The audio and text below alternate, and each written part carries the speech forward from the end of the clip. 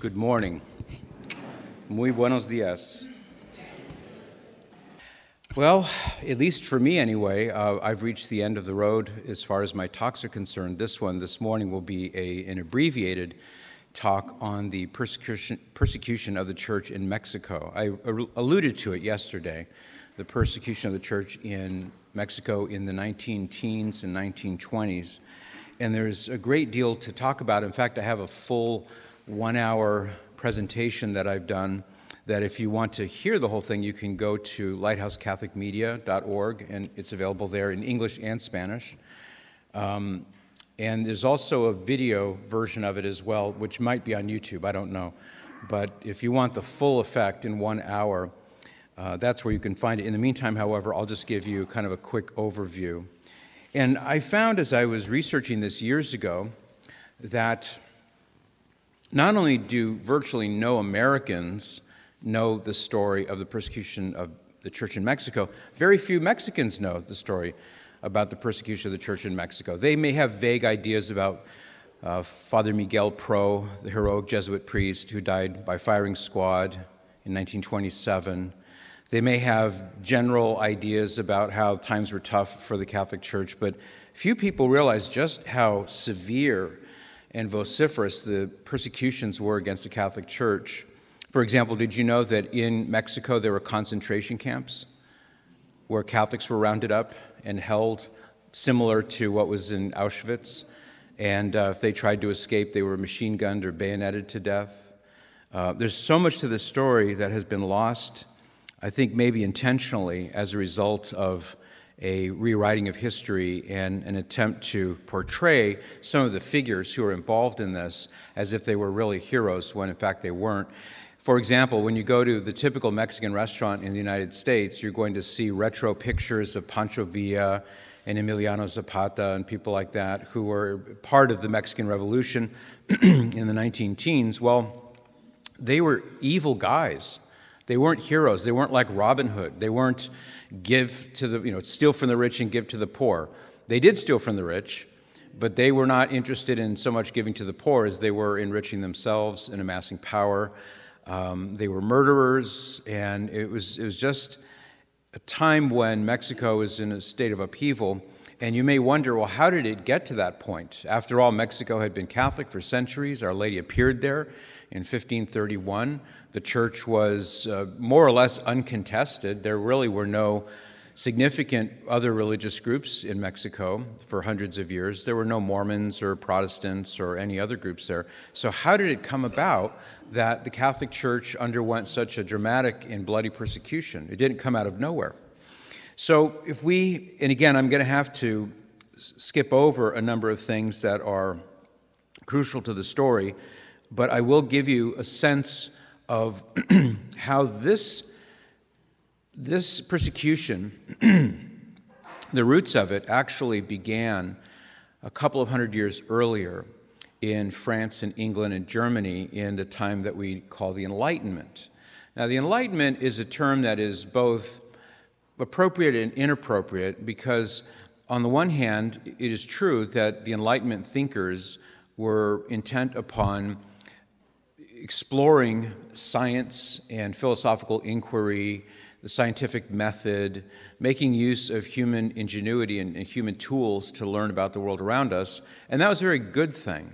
So these ideas or these goals directly led to things like the Industrial Revolution, which came another 100, 150 years later, in which we see this great profusion of scientific discoveries, something simple like, the cotton gin, or things of that nature came about because there was a renewed effort on the part of many scientists and others to make use of human ingenuity to achieve greater things. Now, there's a lot in that whole story as well, but the negative side of the Enlightenment was that many of these Enlightenment thinkers, their project was to undermine and, if possible, overthrow and eliminate the influence of the church in the life of the everyday person.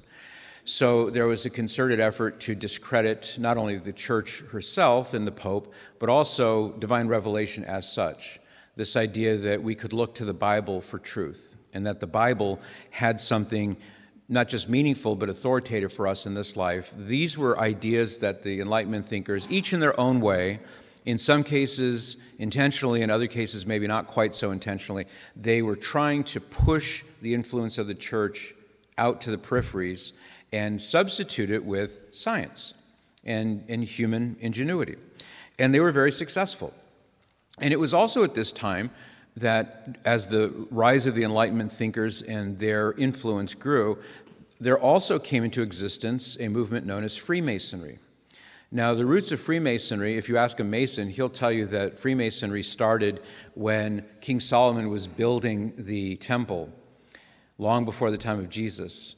And that's not true. There were masons there, stonemasons. They were cutting the stones and doing all the things that masons do, but they were not Freemasons. They didn't have the religious and philosophical and political ambitions that the Freemasons over the last, say, 250, 300 years have had. So Freemasonry is a component of what led up to the persecution of the church in Mexico, because as Enlightenment thought began to not just permeate the European continent, but also become exported to other areas, such as the New World. It was more and more common in the United States by the time we reached the American Revolution. Ben Franklin, George Washington, we talked a little bit about them. And one interesting little side note is that Mexico previously had been kind of a hodgepodge of different rulers over time. And the Habsburg government in Austria-Hungary wanted to have some control in what was happening in the New World. This over against the Monroe Doctrine in the United States, which you remember from your civics classes, said that President Monroe stipulated that the United States would not tolerate any foreign power in North or South America in a colonial fashion, like owning and operating a country. So the emperor's brother, Maximilian von Habsburg, he was offered the opportunity to come to Mexico as a titular monarch, as the Emperor of Mexico. And the only way that this could actually be enforced was by the assistance of the French government. So this would be Napoleon III. And this is all taking place in the early 1860s, late 1850s, early 1860s. So he accepts this invitation from a group of those who wanted a monarchy reestablished in Mexico. He went to Mexico, and he and his wife, Charlotte, Carlotta in Spanish, they became the rulers, at least ostensibly, of Mexico. And they were very much aligned with the Catholic Church, as you might imagine. And the French had maybe 40,000 troops stationed in Mexico over a span of several years to prop up his government. Now, when Napoleon III needed more money and he wanted less expenditures and it was politically less expedient for him to be doing this, he withdrew his support of these French troops from Mexican soil, and that left Maximilian in a very precarious situation. Now, I'm sure everybody here has at least once, if not more often, celebrated Cinco de Mayo, okay? Sometimes known as Cinco de Drinko, because I think that's maybe a more common way of celebrating it here in the United States. And most people have this notion that that is the Mexican Independence Day. It is not. It has nothing to do with Mexican independence per se. It's the celebration of the date in which the secular Republican government in exile, you might say, in Mexico under Benito Juarez, defeated a French army detachment at Puebla. They won a battle. And it wasn't long after that that the French began to pull out. They were in the process of pulling out, but eventually they did. So it wasn't like the 4th of July. It wasn't like that, but it's sort of understood in those terms now. And in fact, what this led to was the overthrow of Maximilian. So he wound up fleeing, and he was eventually captured, and he was executed by firing squad. And the crowns of Europe the Pope asked for his life to be spared and allow him to come to Europe to be in exile. And Benito Juarez, who was the head of the Republicans, he said no, and they executed him by firing squad in Querétaro, which is north of Mexico City. So that was the end of the ambitions of the Habsburg family and any other European family or government to have a foothold in the in the New World. But what came from that was the wholesale imposition of a Freemasonic and atheist government. Now, Benito Juarez, if you go to Mexico City, the airport is named after him, and he is hailed as a hero.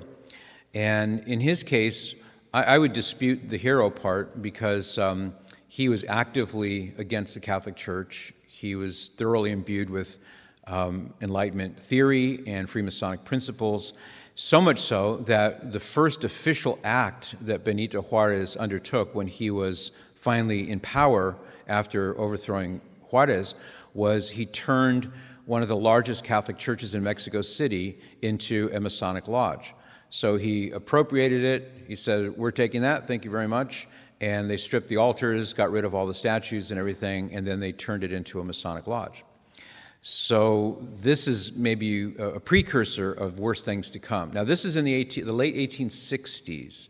So the United States Civil War had just concluded. We're in the midst of our own industrial revolution. Mexico is a country that is ripe for, some would say exploitation, and others would say development. And in its natural resources, its oil and the various other natural resources it had, you can imagine that there were many, not just companies, but also governments who were interested in getting a piece of the pie in Mexico. And there was a more or less benevolent dictator who became the president of Mexico, and he, for over 30 years, he had a relatively stable government, didn't really bother the church too much. Porfirio Diaz was his name, and so he reigned for quite a long time, and he was a very old man by the time, I said he reigned, he was technically elected, but he was more or less a dictator. And as his age sort of dwindled to the time when he would die, this is where we begin to see the rise of the Freemasonic, atheistic efforts to foment revolution in Mexico.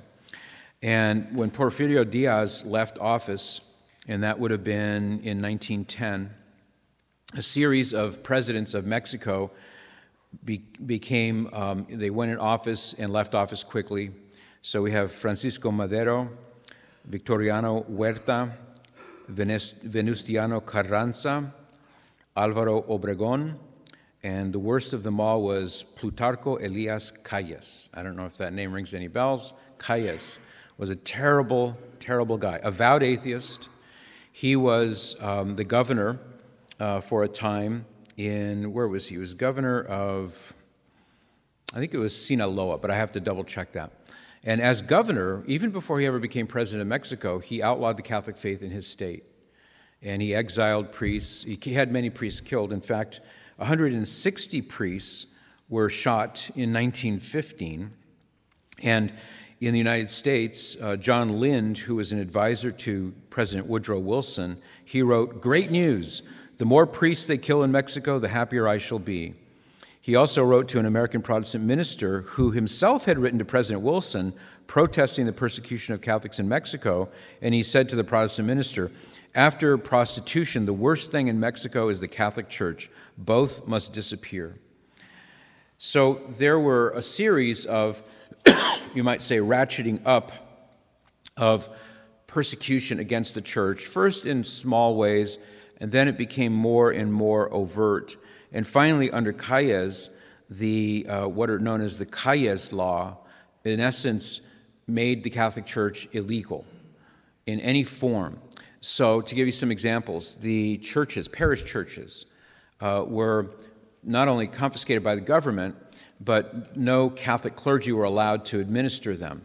And there was a committee of laymen in the community who would be formed to take charge of the church and administer it, but the only people who could be elected to the committee were Freemasons and atheists. So no devout Catholic could actually take part in the operating of a church. The sacraments were forbidden. It got so absurd that under these Calles laws that it was forbidden by the government to even say the word adios because it had the word Dios in it, God. So it was that ridiculous. And if people were heard saying adios, and who doesn't say adios in Spanish when you're in Mexico? Everybody says it. So you could be fined for that. And certain infractions, if you were found attending a clandestine mass, for example, you would be imprisoned. So they had fines, they had imprisonment, and they also had capital punishment for those who were either repeat offenders or who were doing something like aiding and abetting a priest undercover, such as Father Miguel Pro. And so this went on for several years, and just given the shortness of time, I'm going to have to skip over a lot of the specific details. But the main thing is that the Calles laws, they stipulated the following. All foreign priests and nuns were expelled from the country. Any and all schools were disbanded and shut down simply for having a religious name in it. Even if it was not Catholic in nature, if it had a religious name, it would be shut down. If it was reported that a school or some other institution had any kind of religious object, a statue, a crucifix, an image, or Bible, it was also summarily shut down. All seminaries, convents, and other religious houses were disbanded and shut down. Many Catholic charitable works were also shut down. So imagine if this were happening in the present day, the government would show up and they would tell the sisters, change out of your habits, get into regular clothes, and get out of here. And we don't care where you go, but you're not allowed to stay here anymore. They were not allowed to live in community, and this beautiful facility with everything in it would be taken over by the government. They might stable horses in this room here.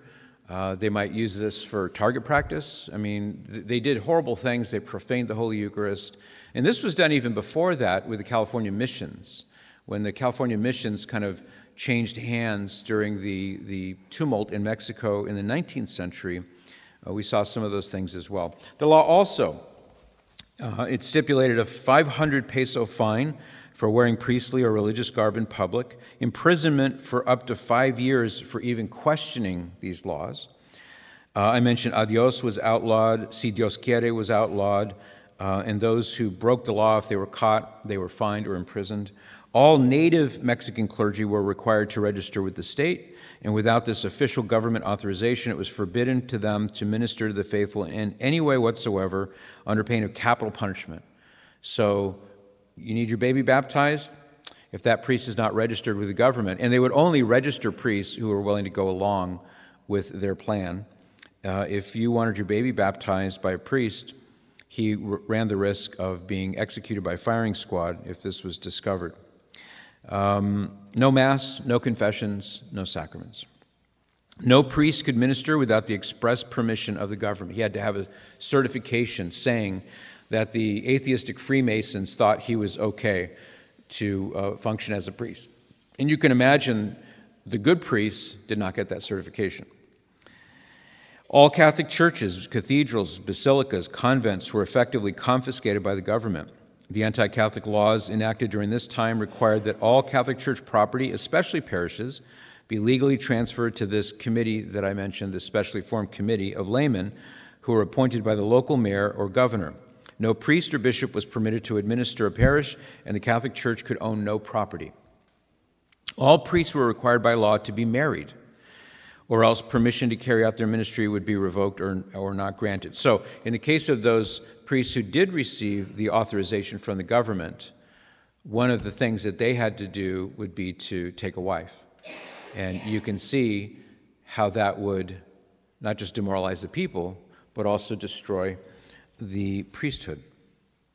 All religious orders were outlawed. In some places, it was decreed that there could only be one bishop residing in an entire Mexican state, again, authorized by the government. Every Mexican who had any kind of public office, police, civil servants, mayors, governors, dog catchers, etc., or who was a teacher in any capacity at any level of schooling was required by law to make a public oath of acceptance of the anti-Catholic laws decreed by the Mexican government. Anyone who refused with these was either imprisoned or executed by firing squad. Many thousands of heroic Catholic men and women, primarily lay people, by the way, were punished this way. There were countless hundreds of priests who were murdered by the government under the anti-Catholic persecution. Many religious sisters. So it wasn't merely exile for them. Many of them met their death by firing squad, but many, many more lay people were killed this way, including those lay people who were rounded up and put into concentration camps.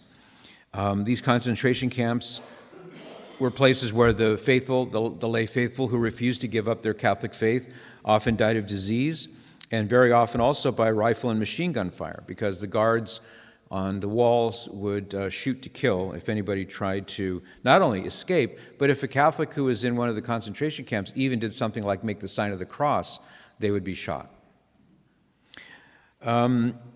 Catholics who defied the government were killed or imprisoned. Their haciendas, crops, homes, and even entire villages were burned to the ground. The government plundered their possessions. And in response to all of this, the Catholic Church, by the form of the bishops of Mexico, they issued an interdict forbidding Catholic faithful from participating in government-approved committees and even entering a Catholic church, because now those churches were all firmly in the clutches of the Mexican government. So you see a standoff happening here. Well, this is when we see the rise of what's known as the Cristero movement, the Cristiada as it's known, the Cristero uprising against the government.